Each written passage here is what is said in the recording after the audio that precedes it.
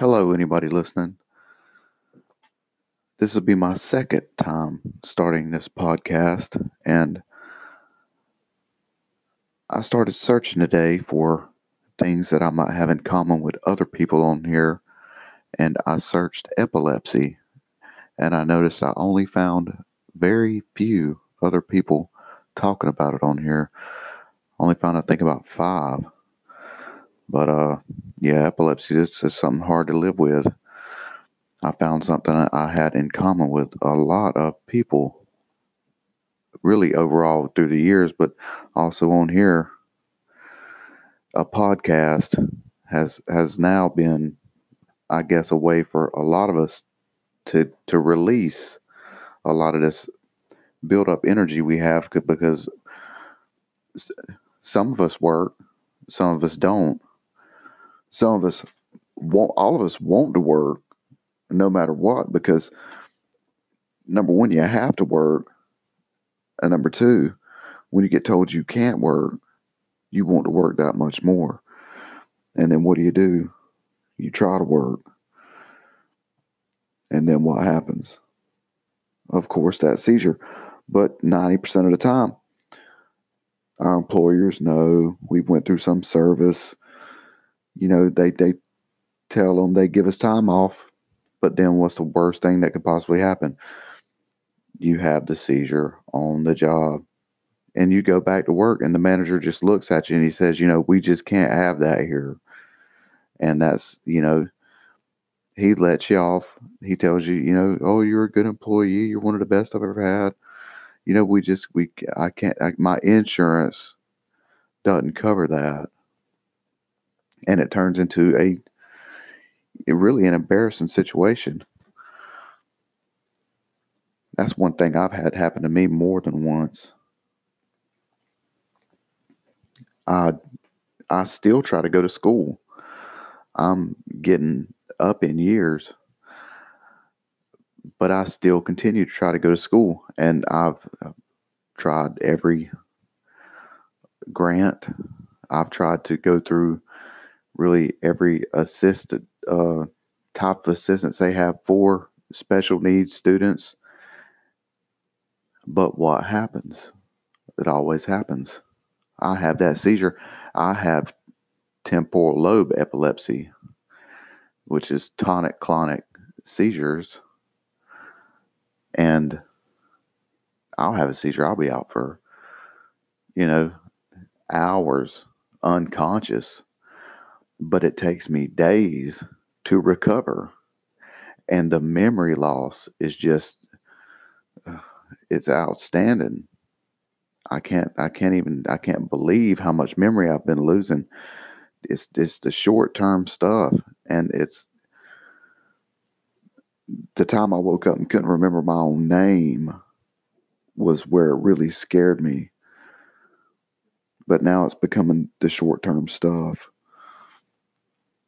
I still remember, the important dates, the really, really, really important dates, things like that. But I can't tell you what I had for supper last night. I can tell you what I ate today. Well, I can't tell you what I had for breakfast, but I won't be able to tell you what I had today, tomorrow. And the thing is, I don't think that's odd now. Now that I've heard other people talking about it, I used to feel extremely strange. And when I tell people who don't have any comprehension of it about it, they just give me this look like they just, number one, it's pity, or they just can't believe it until it happens in front of them. And then after that, it's pity, and that's the one thing we don't want is pity. Understanding, of course, we want, but we don't want pity. I tell you, living living a life like this, trying to do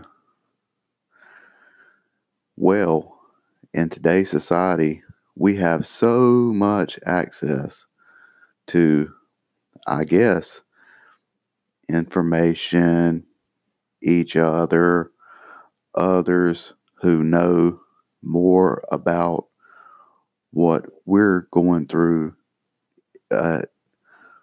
fundamentally from a scientific or knowledge basis, but experientially, we are the ones who know the best. And the best thing we can all do is, I guess, find each other and record, experiences, how we're doing, what happens. I have scar tissue on my temporal lobe. It came from a car accident, just a head injury, just a simple head injury. And that happened at 15. I had my first seizure at 18, and that's been 20 years. And they don't stop. I have a VNS. Of course, I've said that already. And that didn't stop it either. They wanted to do something called a hemispherectomy, where they wanted to actually go into my head and cut my brain in half to stop the electricity from traveling from one hemisphere to the other. And I told them, I said, you're not going to really take the top of my head off. I don't like that idea. So I ended up getting a VNS. And that was many years ago now. I've already had one replaced due to battery. And, it doesn't work. But I don't know if it's keeping them controlled to where I more or less know kind of when they're coming, or if it's just not working at all. I don't know if you noticed we all have cats. A lot of us have cats. I've had, oh goodness, 3 now. And I just love cats. There's something about them. The way they look at you. They're really good animals to have. But it's the dogs, they say. The dogs that can sense when the seizures are coming. That I find strange now that I've listened to, a few of you on these podcasts. I find it strange. I don't think anybody said so far that they actually have a seizure dog. I don't think I'll ever get one because I like my cat too much. And if it doesn't like my cat, then I'm not gonna have it. So what do I do? Well, I try to do a little bit of everything. I've tried, oh goodness, any kind of hobby you can imagine. I've tried trading stocks. I've tried doing woodwork. I've tried, I've actually wrote a short book. I think a lot of us are into writing also. I write music, I write songs, poetry. I am a Christian. That's one thing. I do go to church. I volunteered at a food bank for a little over 2 years, but I had a really bad seizure that put me down for about 2.5 weeks. So I missed some significant time up there, and I think it really just threw a big, what's the word I'm looking for? It really just threw a big wrench in the works up there. I don't do much. I watch Netflix a lot. I watch, I got a CBS subscription, a Netflix subscription, Amazon Prime. Oh Lord, do we all have Amazon Prime now? Did we just bring the post office back from, defeat? Because they are dropping stuff off at our doors all the time. I tell you, I watch Big Brother. I'm a Big Brother fanatic. I've never applied due to my epilepsy. If I didn't have epilepsy, I would apply every season. But I love Big Brother. It's just about to end this season. I'm unemployed. Again, I've tried to work. And if anybody will give me a chance, I'll try to work some more. That's why I just volunteer so I can call in, or if anything happens, people, they'll understand because they already know and they aren't really bound by anything. I don't have a driver's license. Music taste. Well, I'm a Christian, but I love the Grateful Dead. I am a big Dead fan. I'm a child of the 90s. Uh, I like my 90s music. That's something I don't know how to put our own music on here, but it'd be nice if I could. I'd like to turn my setup here into a nice little radio station. I think that would be cool. I'm doing this really out of boredom. It's something another venture I'm going into out of boredom. But again, when I found other people on here that had epilepsy, it made me that much more interested in doing it, and more of a reaching out and even letting other people know, the struggles, the reality of epilepsy, of living with it, the struggles of not having a driver's license, not being able to work. And I'm an American, so we have Social Security. Over here, we have a disability. So I'm on disability, having a, controlled income. And the memory loss is what's just the hardest part about it. But I think that's one thing we can all share is the memory loss and the fear. That fear of being in public and having the next one right there in public, which I've had more than one in public, and I've lost a few friends, and I've gained a few supporters because they don't understand it until they see it. And those people I woke up and had those people standing beside me in the hospital while I was in a hospital bed, and they said, wow, I didn't understand it was that.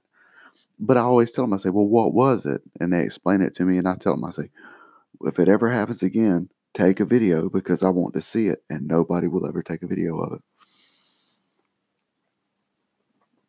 But that's basically my podcast for now.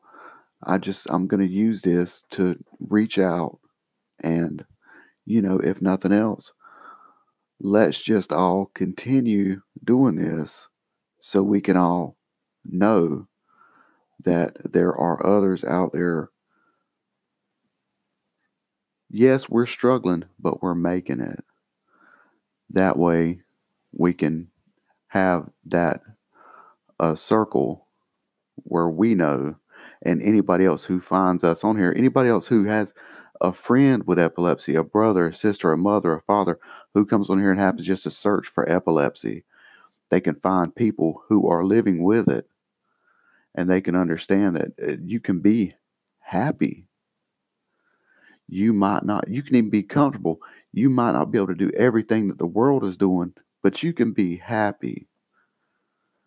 You can live a life. You can live a full life. You might not be able to do everything I can't get in a car and drive to the West Coast like I would like to do. I can't get in a car and drive down to Key West like I would like to do. I can't get in a car and drive to Canada. But, if I ever have the money, I'm pretty sure I could pay somebody to do it. But that's about it. I'm just going on what you want to call an epileptic rant. I'm an epileptic and I like to rant about it. But if you're out there and you're making podcasts, don't stop. Use it. Use it for a positive way. Get something positive out of it, because that's what I'm trying to do. I'm trying to use this as just a manner of